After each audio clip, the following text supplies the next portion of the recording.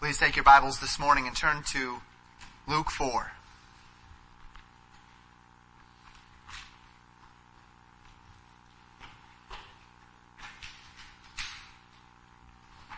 Why Christ Came. We're coming into a round of messages that'll be a little bit more encouraging, more contemplative on the concepts of grace and mercy. I had initially in my title here, Why Christ Came the First Time, but then I thought, well, He hasn't come again yet, so the fact that it says Why Christ Came should give us enough to understand it was His first advent. Certainly His second coming has an entirely different purpose, doesn't it, than His first. We understand that He first comes as the Lamb of God. The second time He's coming as the Lion of the tribe of Judah. First time He comes to save, the second time He comes to judge. We're now 30 years into the life of Jesus Christ. Last 2 weeks we spent our time considering the temptations of Jesus in the wilderness, that which in many ways initiated His ministry as He was tempted in all points like as we and yet without sin. We considered those 3 temptations that Satan brought before Christ, how He handled them with Scripture, resisting the devil fled from Him. We've heard of God's purposes through John for Jesus. Gabriel announced John's purpose, the Messiah's purpose. God's hand of sovereign power overshadowed Christ's birth. We've listened to the testimony of the wise men and women who testified of the unique ministry of Jesus Christ. We heard the testimony of John himself of Christ. And today we get to hear Jesus Himself give His purpose. Everybody else has testified of Christ. Christ has not yet, on the record, testified of Himself. Today He's going to do that. But not only just His purpose will we see today, but also we'll be given a layer of insight into how the Jews will respond to His coming, and why indeed there must be a second coming at a future date. This message is going to be broken up into 2 parts. Today we'll exposit the passage and talk about what the passage actually says. Next week, in our morning service, we're going to consider a theological truth about how to interpret prophecy in Scripture based upon what we have studied today. I trust it'll be a help to you and a blessing. Luke 4, you see there, we'll be covering verses 14 through 30, and let's begin in verse 14. The Bible tells us in verse 14, And Jesus returned in the power of the Spirit into Galilee, and there went out a fame of Him throughout all the region round about. So Jesus had been being tempted in the wilderness. Remember, He went directly from being baptized in the wilderness to being tempted in the wilderness. And now that His temptation is over, the devil has fled from Him. The devil left Him for a time. Jesus now returns, and the Scriptures tell us that He went in the Spirit into Galilee and the regions round about. As we look at Galilee, it's the northern region of Israel. It's the place where Jesus would spend the majority of His ministry. You see Galilee, I didn't circle it here, but you see it up there on the map. And Galilee was the place where He spent the majority of His time. He would, of course, go down into Judea, to Jerusalem for the feasts and such. But in Judea, He was in a lot of danger. The Sanhedrin, the Pharisees, the Sadducees. When He went into Judea, He tended to get run out pretty quickly, spent most of His time and most of His ministry in Galilee. And the Scriptures tell us that His fame went throughout all the region. This fame would have been helped by the first of miracles. We're not preaching that miracle. That miracle is only found in the book of John. John 2:11 calls it the beginning of miracles, that which we call the marriage of Cana. There Jesus Christ began His miracle-working ministry, and as He began, His fame would have no doubt spread. So His fame is spreading. We know that those things have already happened, and this is at some point after at least that first miracle and the interaction there in the marriage of Cana in Galilee. He's becoming renowned. People are talking about this one who John called the Lamb of God, which taketh away the sin of the world. And as we continue in verses 15 and 16, we read this, "And he taught in their synagogues, being glorified of all. And he came to Nazareth, where he had been brought up. And as his custom was, he went into the synagogue on the Sabbath day and stood up for to read." Now Jesus begins his ministry proper by going from synagogue to synagogue and teaching in those synagogues. As a brief side note, the synagogues came about during the 70 years of captivity. If you recall back in the Old Testament, Ezekiel was writing by the river Kibar as he was in captivity. Jeremiah was in Jerusalem while many others were in captivity. The Babylonian captivity lasted 70 years, and during that time, a captivity which began in 605 BC, during that time, during those 70 years, the Jews had no temple. Nebuchadnezzar in 586 BC destroyed that temple. And so that temple was done. That temple was gone. They had no temple, and the temple had always served as the exclusive and central place of Jewish worship by God's design. Other than when they went into paganism and they created high places, the temple was the place where God said, "You come here to worship," the tabernacle before the temple. Jewish leaders had formalized Jewish prayer at this point. They'd made it into effectively a liturgy, but there was no place in Babylon for the Jews to meet and to worship. Now, as we think about Babylon, when the Jews went to Babylon, they didn't intersperse among the people. They had a section of the city that was the Jewish section, and this would continue all the way into the Persian Empire. And you can see this quite clearly in the book of Esther, right? That there was kind of a Jewish area of town. That there was a Jewish segment of these various capitals, whether you're talking about Shushan and Esther, or whether you're talking about Babylon. They had kind of a Jewish quarter, in the same way that you can see in many cities today where they have a French quarter or different nationalities, Chinatown, right? Those sorts of things. And so they had Jewish areas, and they wanted to be able to meet and worship the Lord together. And so these synagogues were designed to meet that purpose. In an age when there was no temple, the synagogues were created for a scattered nation to worship the Lord in the place where they were. There would be a new temple built, and of course at this time we know there is a temple in Jerusalem following the captivity. However, the synagogue never really fell away. The Jews had still, by and large, been scattered. Many of the Jews never came back from Babylon, never came back from Shushan. Other Jews have now scattered throughout the Roman Empire.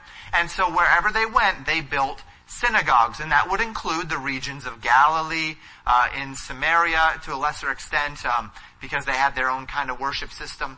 And then all throughout Syria and Rome and in the regions that were everywhere, the Persians, the Greeks and everything, synagogues were built as the Jews spread throughout. And the text tells us that Jesus went from synagogue to synagogue, likely town to town, Capernaum and Cana and Nazareth, teaching in these synagogues, and as he did so, his fame spread, causing men, the scriptures tell us in verse 15, to glorify him. He was glorified of all. His words, his teachings were glorified of all. Now there's little doubt that just as when he was 12 years old, Jesus had great wisdom and understanding of the law. And so when he went from place to place, when he was 12 years old, he sat before the lawyers and the doctors and they marveled at his wisdom. Imagine now his wisdom. It must have been truly fantastic to listen to him expound the scriptures. One can only think of what it must have been like to sit at the feet of Jesus and hear him talk about the law of God. So Jesus then comes to Nazareth, and it would seem to be the first time he teaches in the synagogue in Nazareth. Nazareth being the city where Jesus was raised. He was a Nazarene. With the exception of those couple of years, maybe 2 to 3 years where he was in Egypt, he lived in Nazareth. So everyone would have known him. Everyone he would meet in the synagogue on the Sabbath day would have understood who he was, would have known his history, would have probably seen him from a young age. And everyone met together in the synagogue on the Sabbath day. Jesus joined them, as was his custom. At age 5, the boy was admitted into the synagogue. At age 13, it was a part of a legal societal expectation that the son go to the synagogue. So Jesus likely would have been in that synagogue every Sabbath day from age 13, presumably up till age 30. The people knew him very, very well, but now he's famous. Now he is a teacher. Now he is being recognized. Now, it would have been customary to ask traveling teachers to have an opportunity to read and expound upon a passage in the Torah. If Jesus' fame spread abroad, he certainly would have qualified to read the scriptures in the synagogue. He was a hometown boy as well, a man in whom the whole of the synagogue would have wanted to hear him. It's kind of like if you've got a young man in the church and he's grown up in the church and everyone has known him from a young age and he wants to get into the ministry. It's a real honor the first time everyone gets to see him stand up behind the pulpit and preach. It's an exciting thing to see a young man grow up and then get behind that pulpit and preach. May have been that sort of excitement around Jesus coming back to the synagogue as a rabbi and reading and teaching. Most likely many of them were well aware of the claims surrounding his messiahship from John. To this point, as he was becoming more renowned, it is perhaps likely that he was showing his wisdom and knowledge, but not really asserting all of his power. He's done a few miracles. He did Cana of Galilee at least, but not necessarily really opening up yet. And the text tells us that he stood up to do a reading. Verse 17. There was delivered unto him the book of the prophet Esaias, and when he had opened the book, he found the place where it was written, and then we'll talk about that more in a moment. The book of the prophet Esaias would have been the book of Isaiah. So Esaias is Isaiah. It seems by implication that it was a leader in the synagogue who would have chosen the passage to read and would have given Jesus at least the scroll of Isaiah. Perhaps it was that Jesus requested it himself. We don't really know. We do know, however, that the particular passage that Jesus went to was calculated. And where he ended up is what we would call Isaiah 61. Now, they wrote in scrolls, so they didn't necessarily have the same breaks that we have today. The chapter breaks, the verse numbers, that stuff is not inspired by God. That's not in the originals implicitly. So he finds the place where we call Isaiah 61. And before we go there and we read Isaiah 61, we'll continue just a little bit more in the text of Luke, where we read this in verses 18 and 19. This is what he reads. The Spirit of the Lord is upon me, because he hath anointed me to preach the gospel to the poor. He hath sent me to heal the brokenhearted, to preach deliverance to the captives, and recovering the sight of the blind, to set at liberty them that are bruised, to teach the acceptable year of the Lord.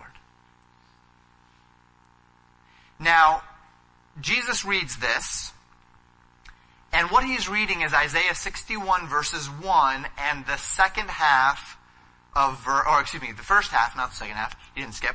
The first, all of verse 1 and then the first half of verse 2. In Isaiah 61, 1 and 2, we read this, and this is just the first half of 2.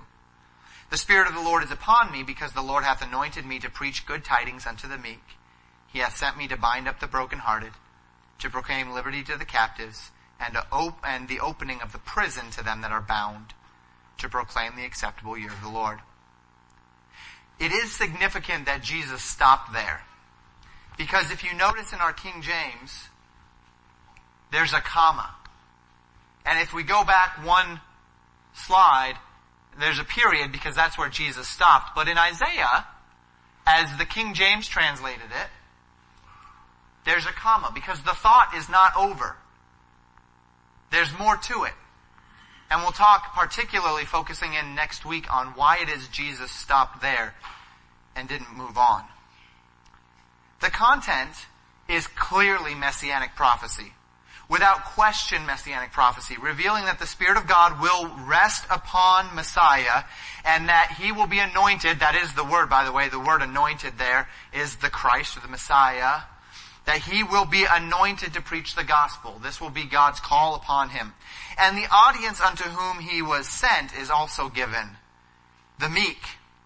That's what verse 18 of your passage there in Luke calls the poor. Showing us that when we see the poor in Luke, it's not speaking of the economically poor, but rather the spiritually poor. What Jesus would say in Matthew 5, Blessed are the poor in spirit. So he sent to the meek, to the brokenhearted, to the captive, sent to heal, to bind the bruised. He's called to give hope to those meek men. He's called to heal those brokenhearted, to preach deliverance to those who are in captivity, to recover the sight of the blind, and then to liberate the bruised. And take note of that final phrase as well. To proclaim the acceptable year of the Lord. This is a direct reference to the promise of the kingdom. And probably the most direct statement we have by which we understand that this is what Jesus was doing here. The Messiah was going to come to do all of these things, to heal the brokenhearted and the lame and the weak and the bruised, and to proclaim to them as he's healing the kingdom. It's exactly what we talked about in Sunday school this morning for those who were here. That when Jesus Christ commissioned his 12 to go, he commissioned them to go in Luke 9 and do the very thing that he's doing here, and that Messiah was prophesied to do. To heal the sick and to preach the kingdom of God. To heal and to preach. And this ought to confirm for us the point of John's ministry as well, right? John was coming to call men to repentance, to call men to see their spiritual need. He came to position men's heart to see their sinfulness so that Christ could heal them. And this is why humility is so important to the process. This is why we must always see ourselves in light of God's Word. Only those who see themselves as God sees them will be positioned to receive the solutions that God offers. He came to heal who? The poor in spirit. Those who saw themselves as needy. He came to take the brokenhearted and to bind them. He came to take those who saw themselves as in captivity and to liberate them. If a man is sitting in a dungeon in chains and you come in there and say, hey, I've come to free you, and he says, well, I'm not captive. You can't free a man that doesn't know he's captive. You can undo the chains, but he's not going to leave if he doesn't think if he's in captivity.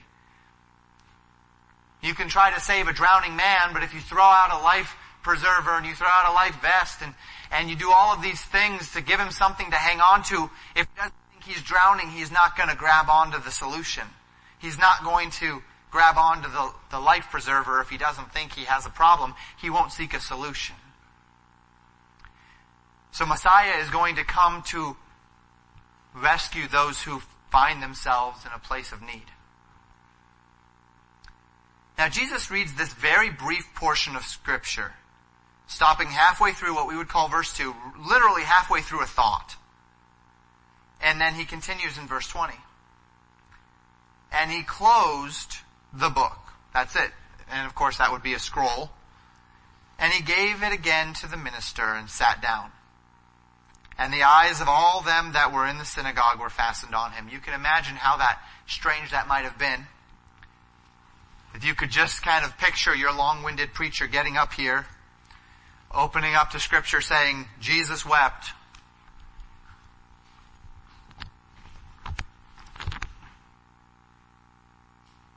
And then just sitting in silence. Everyone's saying, well, aren't you going to say something? What about it? And Jesus just sat. All eyes were fastened on him. What's going on here? He read so little. Just a tiny little chunk. He didn't read a long passage. He didn't even finish the thought. He stopped halfway through a thought. What's going on here?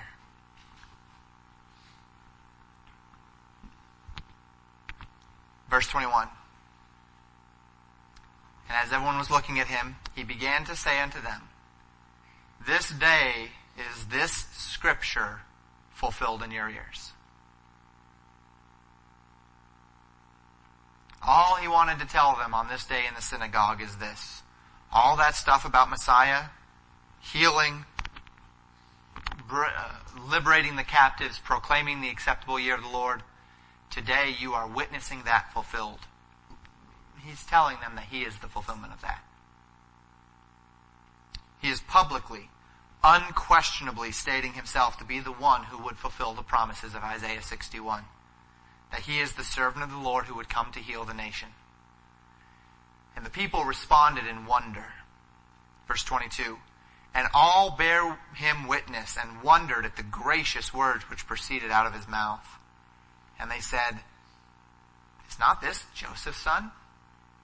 So first the people wonder at words the text describes as gracious. That's simply the word there, charis, grace.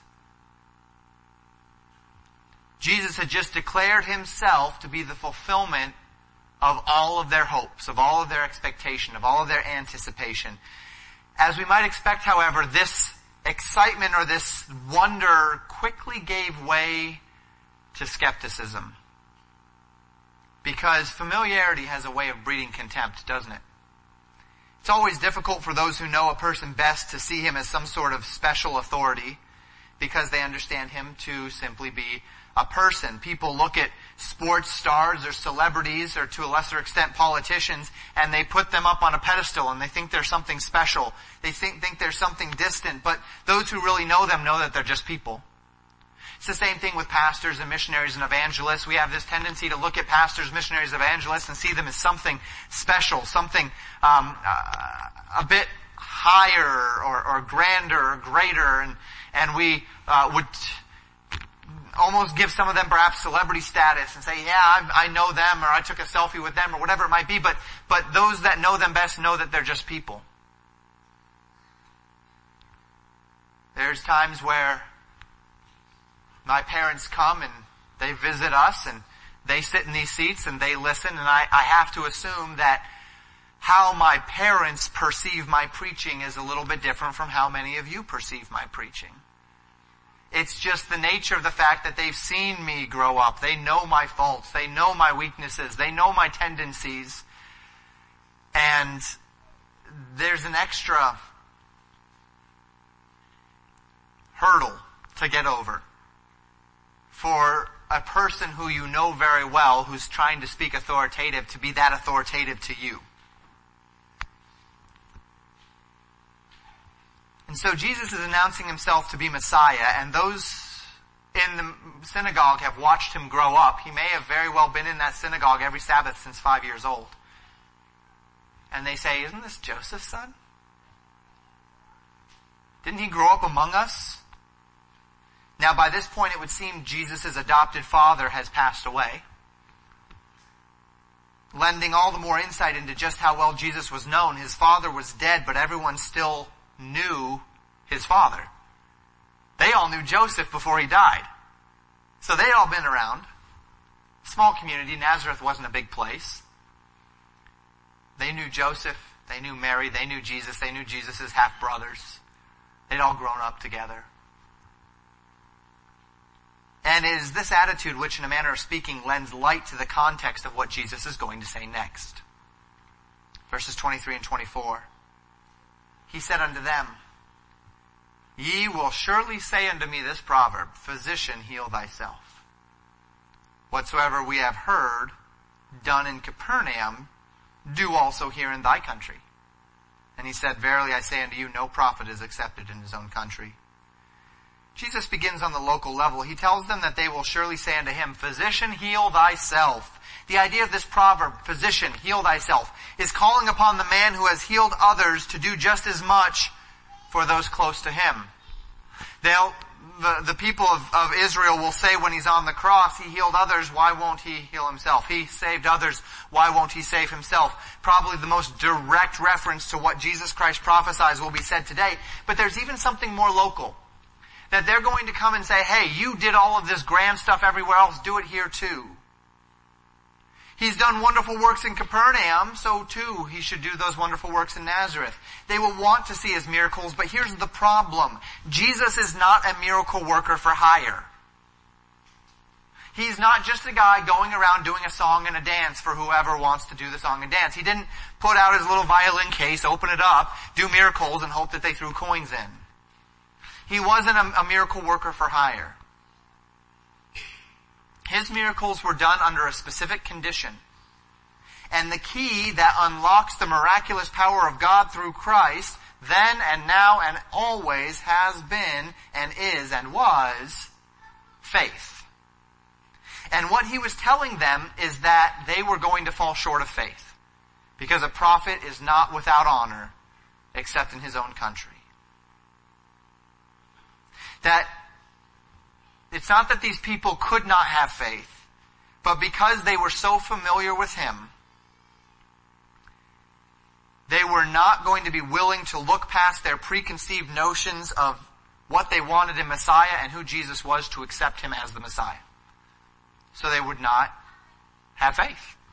So he says, you're not going to see those things done here.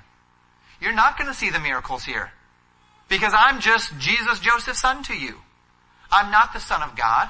I'm not the Messiah to you. No prophet is accepted in his own country. The same thing Jesus would say in the other Gospels, a prophet is not without honor except in his own country. The people were clearly struggling because they were so familiar with Jesus.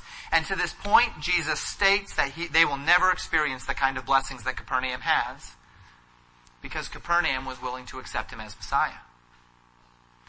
But Jesus continued warning. He goes well beyond just the local. He starts with Nazareth. You won't see it here, but then he begins to broaden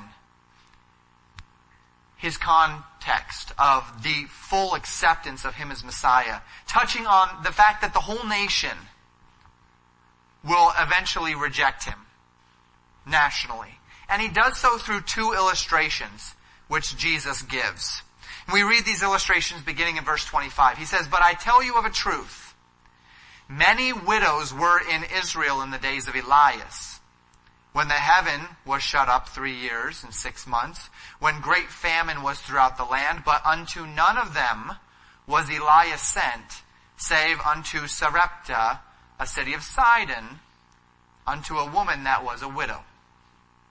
Jesus begins by saying, I tell you a truth. I'm going to tell you something. I'm going to give you some insight here. People of Nazareth, those that think I'm just Joseph's son. Nazareth's response to his declaration of messiahship will not be unique in that all of Israel as a whole, there will of course be the pockets of belief, but as a whole the entire nation will respond in the same manner, he says. And he gives an illustration here of the consistent trend in Israel's history to reject God and God's messengers. And he speaks first of Elias. Now we already talked about Isaiah, Esaias. Now we see Elias, and this would be in the Old Testament Elijah. Say, Pastor, why are they different in the King James? Well, because in the Greek and Hebrew, we have major differences. The languages are very different, so much so that the Greek and Hebrew actually don't even share all the same sounds. There are certain sounds in the Hebrew that don't exist in the Greek, and certain sounds in the Greek that simply don't exist in the Hebrew. And because these languages are so different, the Hebrew alphabet only having 22 letters, the Greek alphabet having 24 letters, the J sound actually doesn't exist in the Greek language. Kids, go through your alphabet. You won't hear a J. The J sound does not exist in the Greek alphabet. And so the name would have to be transliterated from the Hebrew into the Greek in a way that fits Greek. Now at this point, the Greek translators the King James translators, have a choice. In the Hebrew, it's Elijah. In the Greek, it's Elias. Are we going to write Elijah in our New Testament, which isn't going to reflect the Greek, but will help increase the understanding and connect the two characters? Or are we going to be more faithful to the Greek rendering at the expense perhaps of a little bit of comprehension? And in this choice, in the naming schemes, they chose to be loyal to the Greek and reflect the Greek sound. So Elijah becomes Elias. Elisha, we'll see in just a moment, becomes Eliseus. Isaiah becomes Esaias. Joshua becomes Jesus. And we have all of these transliterations that the King James chose to maintain. And it may very well be, my theory, they chose to maintain it because they chose to use Jesus instead of Joshua for Jesus' name, because that's the name that has perpetuated through history, right? Jesus. And so in order to be consistent in their translational quality, they did the Greek for all of the names in the New Testament, instead of having Jesus still be Jesus, but yet all of the other names be brought back to their Hebrew. That would be inconsistent in translation. And the King James, as we look in the Scriptures, they are, if nothing else, consistent in their translational quality. So that's my theory as to why they did it. Because they weren't about to knock Jesus' name back to Joshua, because for 1,600 years before their translation came into existence, Jesus was the exalted name of our Savior. And they weren't going to inconsistently translate the other ones into Hebrew, but not Jesus' name. Just a theory. So, anyway, suffice it to note that we only need to educate ourselves a little bit to make these connections, right? Esaias, Isaiah, Elias, Elijah, Eliseus, Elisha. So we have Elijah here, right? The days of Elias, the days of Elijah. And the account here that we're reading, or that Jesus speaks of, is an account in 1 Kings 17. Elijah appears unto the wicked king of the northern tribes of Israel named Ahab, and tells him that there would not be any rain in Israel until such time as Elijah gives the word. This was to be a testimony of Ahab's wickedness. And so Elijah says there will be no more rain, and then he just kind of disappears. And the rain stops. God directs him to flee to the east, where he is sustained by the brook Cherith, or Cherith, drinking of the brook and being fed by birds, by ravens. Eventually, however, this drought goes on for 3.5 years. So that brook dries up. And when the brook dries up, the Bible says that God sent him to be sustained by a widow woman. And we'll pick up the account in 1 Kings 17, beginning in verse 8. And the word of the Lord came unto him, that would be Elijah, saying, Arise, get thee to Zarephath, which belongeth to Zidon, and dwell there. Behold, I have commanded a widow woman there to sustain thee.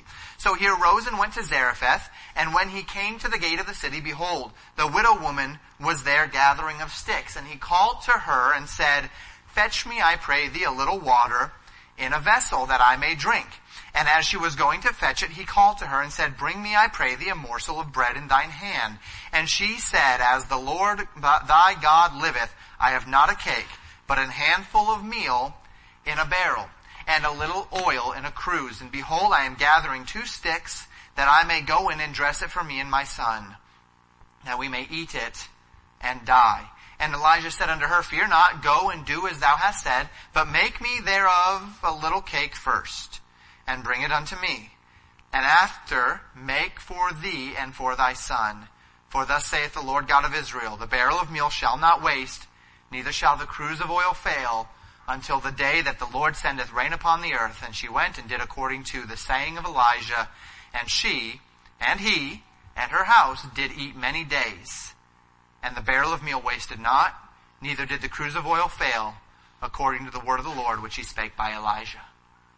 So, we have an instance here. Elijah is being fed by ravens and water at the brook. Then when that dries up, he is sent to a woman of, in the Old Testament, Zarephath, in the New Testament, Sarepta, a place of Sidon. And there's this woman. And she is not a Jew. She is a Gentile woman. She's a Canaanitish woman. And he looks at her and he says, Would you go and get me some water? So she's going to get him some water. And he says, Oh, and a little bit of meal too. She says, Look, I've only got enough left for my son and me. I was just about ready to make it, and then we're just going to die. We're going to eat one last meal, and then we'll die. And he says, If you'll make it for me first, make a meal for me, then for you, by the word of the Lord, the meal and the oil will not run out until the day that the famine's over. Now she has a choice to make at this point, right? Do I make the last meal for myself and then try to figure it out? Or do I believe the man of God? And it's quite clear from the passage she understood he was a prophet of God. But she's not a Jew. She has no investment in this God. Does she listen to the prophet of God And that's why he's not asking her to make him a meal first because he's selfish. This is a faith choice.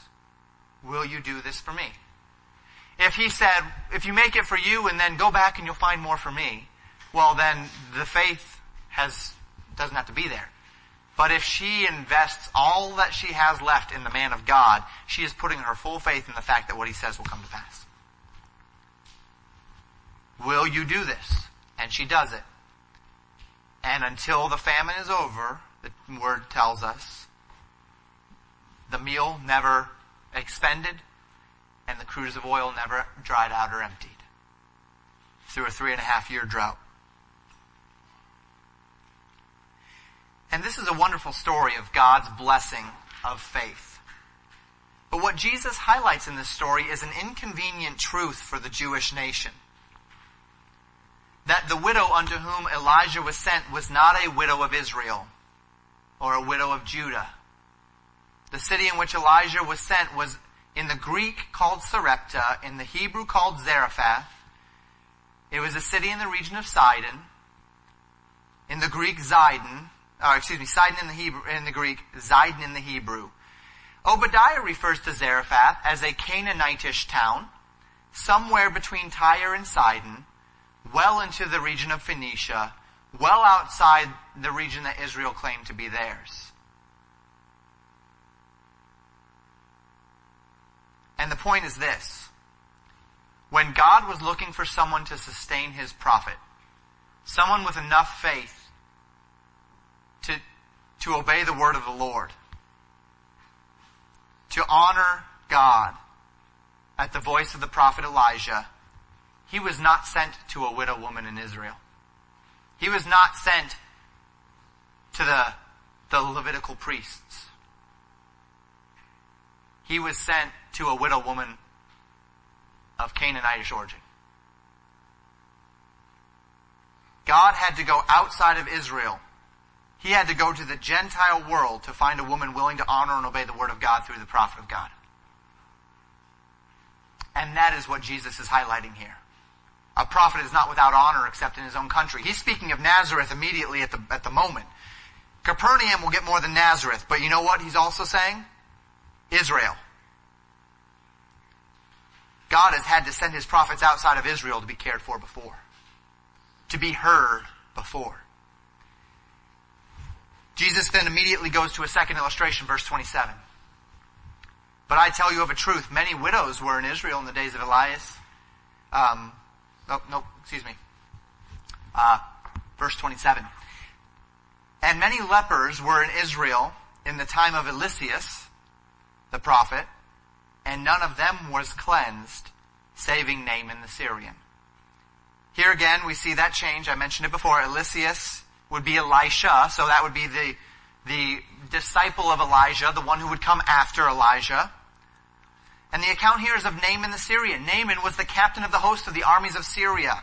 Effectively, he was their military general, a man of great power, and he's struck with leprosy. Leprosy is uncurable. It eats you away till you die.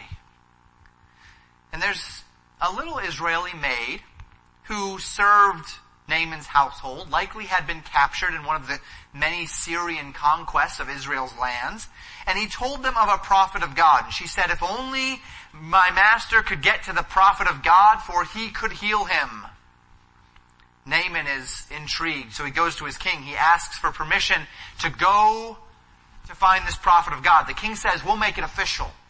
We'll make it an official task. So Naaman is sent in the name of his king to the king of Israel. And the king of Israel, and he presents himself and says, I have come to be healed of my leprosy. And the king of Israel rents his clothes and says, this is just an act of war. I can't cure leprosy. How are we supposed to do this? The king of Syria is looking for a means by which to fight us, to destroy us. And so he's sending his general down to us to receive a miracle. And if we can't miraculously cure his leprosy, which doesn't happen, he's going to fight us. So the king is distraught, and Elisha hears about it.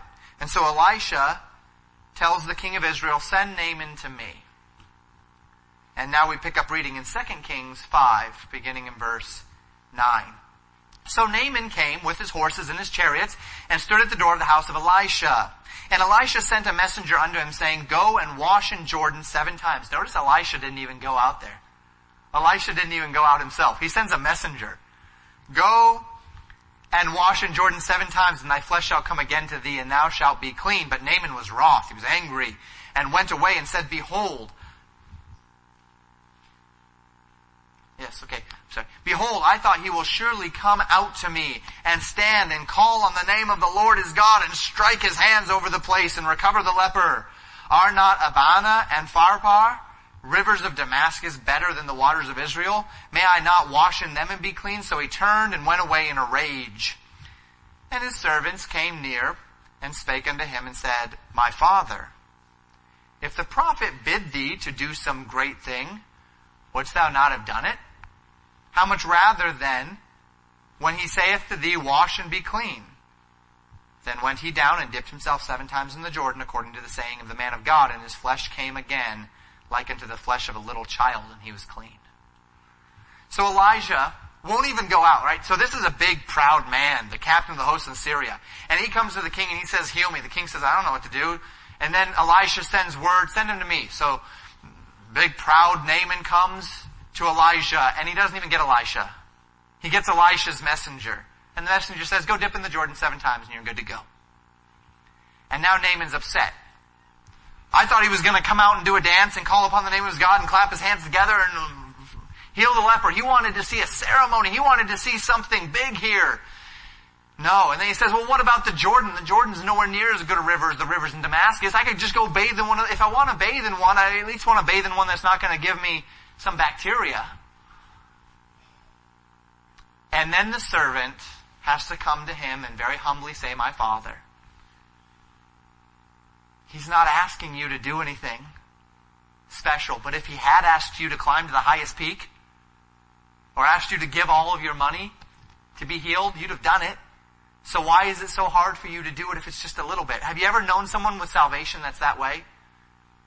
It's too simple. They reject you because they say, no, that's too easy. It can't be that easy. And you lament and you say, look, if it were something hard, like so many of the other religions ask you to do, if they asked you to blow yourself up, or if your God asked you to give of all your money, or if your God asked you to crawl on your knees up the stairs and do penance, or if your God asked you to spend your entire life in solitude looking for transcendence, then you do it. Why can't you just accept the gift?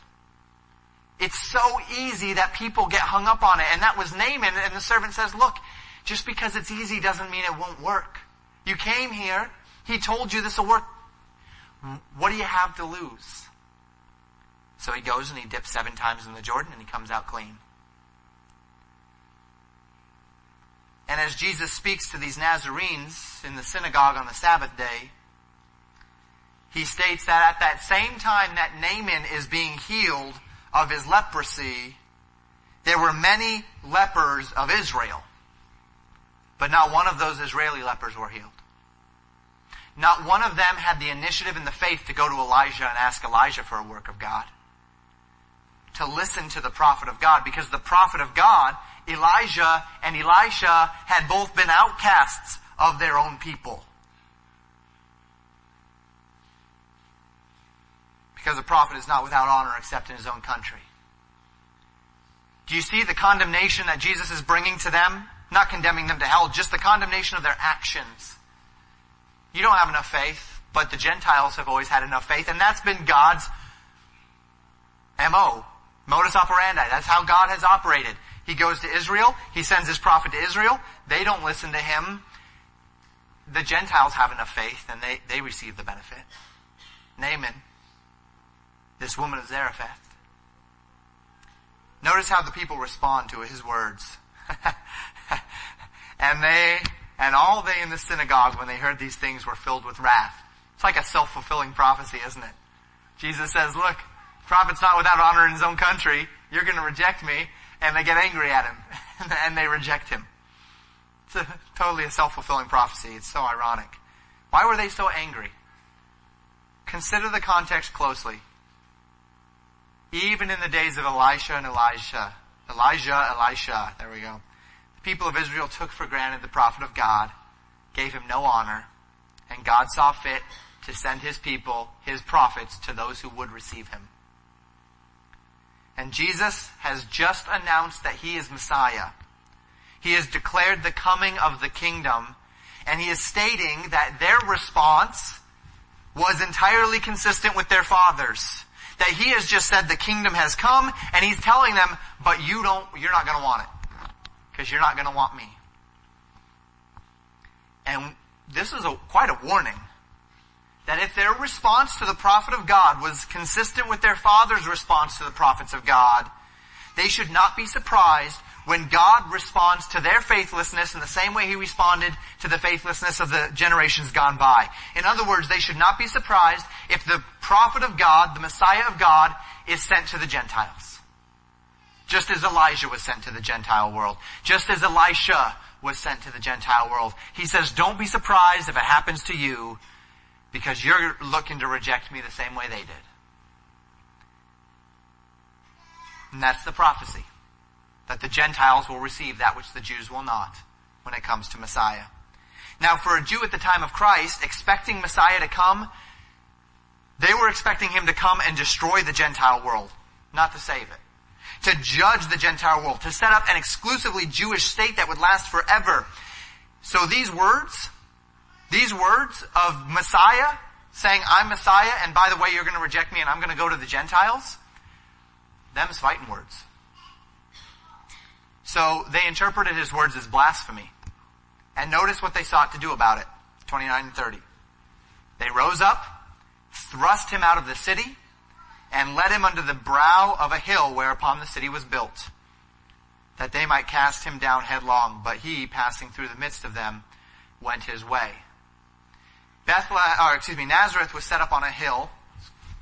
You can still see that today if you go to Israel. Missionary Bergman's there right now. Be praying for him. He's over there in Israel.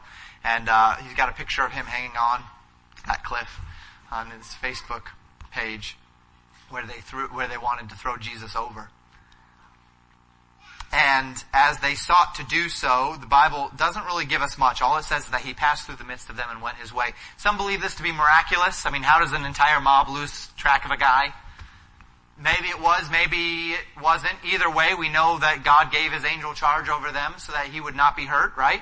So one way or another, it's not his time to die. They're not about to be able to cast him over the cliff. He passes through the midst of them. He goes on. He goes his way. And he leaves the city of those who have rejected him with no miracles.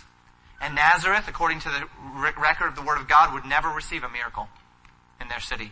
The very hometown of Jesus would never receive a miracle. Because this is how they responded to their Messiah. As we apply today, I mentioned early on, we're going to do this in two parts. The first part will be practical. Today is going to be practical application to the exposition of the text. Next week, we're going to get theological. And I'm going to give you a little bit of insight into why Jesus stopped halfway through verse 2. You won't want to miss it. It's going to be very interesting, very enjoyable. It's one of my favorite things to study. It's one of the reasons why we hold to this concept of dispensationalism that we do. It's going to teach us about what God's plan was for the church and God's plan is yet for Israel. It's going to give us perspective. We'll talk about that next week. For this morning, however, a few practical points to consider from the text. First, simply put, Jesus came to heal us. Jesus came to heal us. This is the gospel. Jesus is Messiah. We remember the words of Jesus from Isaiah 61 verses 1 and then the first half of verse 2. And we find that Jesus came to change the world from the inside out. He didn't just come for moral reform. He came to change us from the inside out. And he did so when he died on the cross and rose in victory over sin in the grave. You know, the world is full of solutions for the sin problem that is all around us. We're reading the news right now as the world burns, right? Charlotte is a mess. Chelsea just had bombings. France is a mess from months of terrorist attacks. People are tearing each other apart. Division, anger. And the world says if we could just beat poverty, then crime would go away. If we could just have equality, right? That's the problem here. That's why people are rioting. Rioting for equality. Rioting for justice. It's not justice. The world says if we could just get enough education, crime would go away. The problem is an uneducated populace. The world envisions a day when humanity has moved beyond wars, beyond greed and evil and destruction. You know, there's even a very popular television and movie series that's based upon the entire concept, this optimistic view of mankind where we're post-war, post-Civil War, right? It's called Star Trek. That's the entire premise of Star Trek. The world has come to a place of abject peace, and because we're at peace, we're finally able to come together and reach out to the stars. The Tower of Babel is all that is, right? The world was as one, and they built a tower and said, we will be as gods. Sorry if I ruined your childhood. But that's the point. That's the concept, right? But the world will never move past crime. We will never have a post-war world until Christ comes, because men don't rule their own hearts. Sin rules men's hearts. And because sin rules the hearts of men, evil will persist until sin is dealt with. And there was a time when sin ruled the heart of every single person in this room. But then for many of you, something happened. You heard about a man in whose heart sin did not rule. A sinless man, never ruled by sin. You heard that he came to earth as a man, but that he is God. You heard that he lived a perfect life. You heard that he gave up his life to die a cruel death, not for his own sin, but that as he hung on the cross, God the Father poured your sin on him. My sin on him. You heard that he has borne our sin, that he has carried our sorrows. You heard that with his pain, that with his wounds, that with his bruising, that with his suffering, you were healed. You heard that Jesus was put into the grave and that he lay there dead for 3 days. You heard, however, that on the third day the tomb was empty, that he rose again. You heard that he was seen by Peter, that he was seen then by the 12, that he was seen by over 500 at one time in Galilee. And you put your faith in that man, and you put your faith in his message. A message that said that if you will understand and believe that you are a sinner, and that you cannot save yourself, and that by nature and justice you are condemned to a sinner's hell as punishment, just punishment for your sin. But that Jesus died on the cross to pay for your sins, and that if you will believe on his name, who he said he is, what he said he did, and what he says he will do for you one day, then you will be forgiven of your sin and given eternal life. That you will be removed from the path of judgment and made a child of the living God. And when that happened to you, things changed. Sin no longer ruled your heart. The world looked different to you. You didn't think the way you once thought. You didn't want the things you once wanted.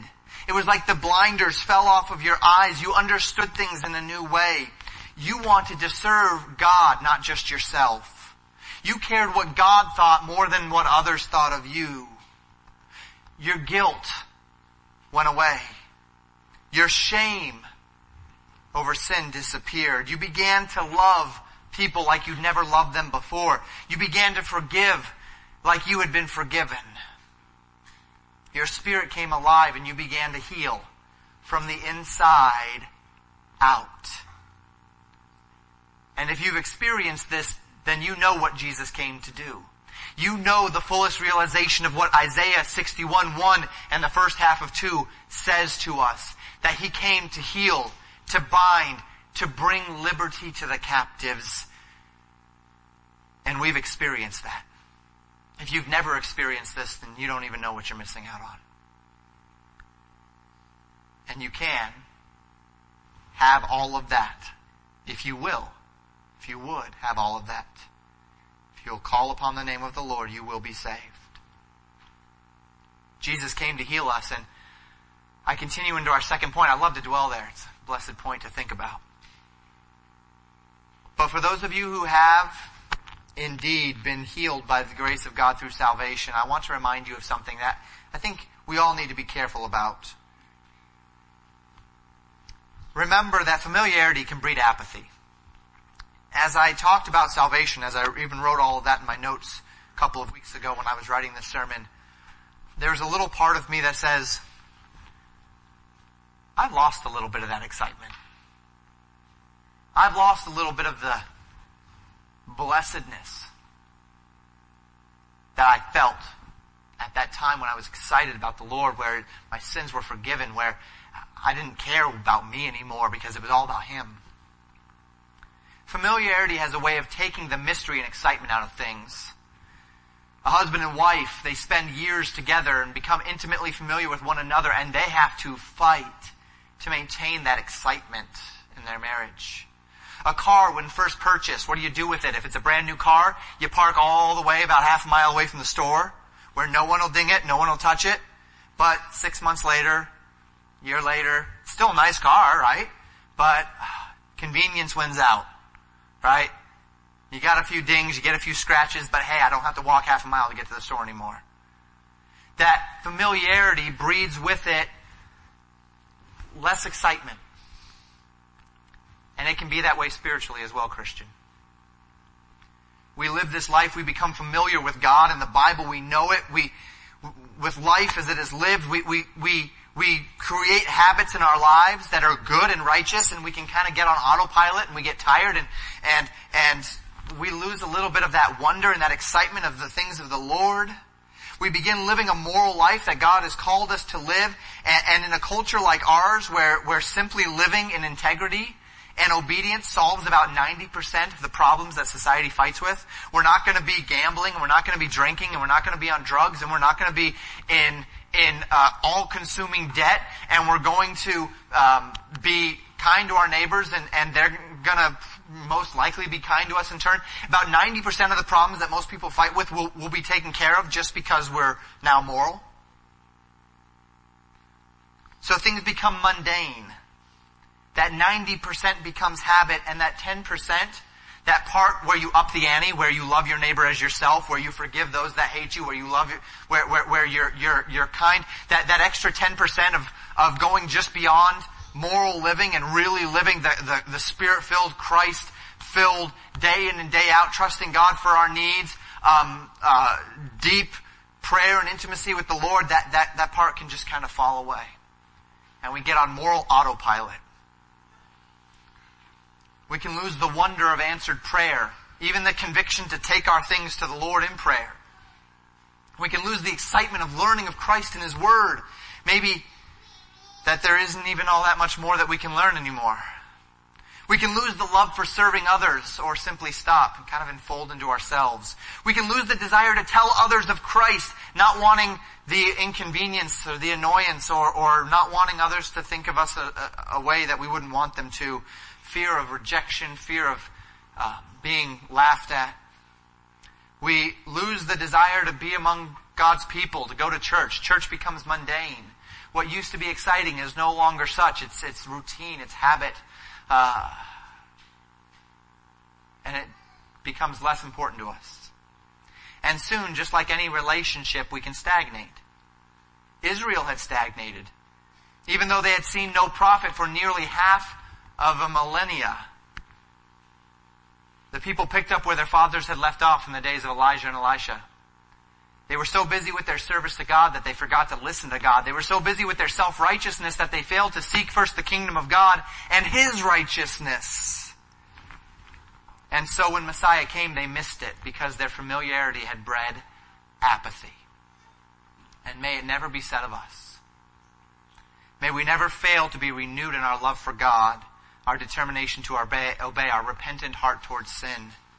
May we never take for granted the healing that we have received in Christ. May we never become so self-righteous that we spend our time comparing ourselves to the merits of a sinful world rather than to the merits of the living Lord.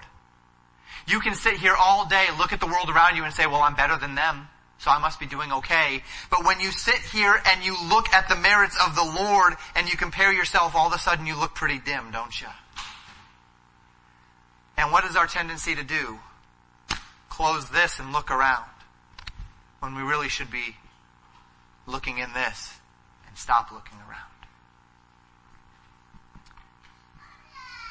I think all of us could probably look back, maybe not, maybe there's a few in here who've kept the fire, but I think most of us could probably look back on a time in our lives where we were more excited. Where we felt as though we were closer. Can you trace the steps of how you got from there to here? Is there anything in you that wants the coals, the embers that are glowing to be blown back into a flame, a raging fire for the Lord? Have you never even felt that? Have you never given yourself to the Lord enough in faith and in trust to feel that overwhelming desire to serve Him at any cost? Once we were excited to read our Bibles, now we only do it if there's time. Once we were excited to hide God's Word in our hearts, now we can go for a day without God's Word even crossing our minds. There was a time where we got down on our knees and we spent true time in prayer. Now our talks fall short, they're selfish, they're distracted. And if this sounds strangely familiar, it's because your pastor's not exempt from this either. These concerns are the overflow of my own heart, my own failings, my own experiences. We've all been there. We all fall short when we allow our familiarity to strip the excitement of what we have in Christ and replace it with spiritual apathy. Familiarity can breed apathy, faithlessness. Let's be careful. Third and final point. God's blessing is always upon those who act in faith. And faith is always worth it. We can talk Old Testament, we can talk New Testament, we can talk early church, we can talk modern church, we can talk Jew, we can talk Gentile. What we know from Scripture is that God has always responded to faith. The widow of Zarephath was a Canaanitish woman, yet her faith saved her household. Naaman was a Syrian general, yet his faith made him whole. All throughout Scripture, Jesus went to the Jews, and yet He was always found of all those who had faith to receive Him. And in every case, to whatever degree a man or a woman showed himself willing to step out in faith and trust God's Word, God was found of them, and I guarantee you none of them have ever regretted it. Now that doesn't mean the road was always easy, but it always has been blessed. God doesn't reward His faithful followers every time with wealth and health and ease, but God rewards each man in accordance with the promises of His Word. Pastor, how do you know this? Well, because I've experienced it. And I think if we had a testimony time, we could have people stand up and give their testimonies of how God has rewarded faith and how faith has never been left wanting. By the testimony of Scriptures, faith is always worth it. I wish we could go to Hebrews 11. If you want to keep thinking about this today, go to Hebrews 11. Read that chapter on faith. Read of Rahab. Read of Ruth. Read of Esther, if you want to look at some women of faith. Read of Abraham, Isaac, Jacob, Jonathan, Samuel, David.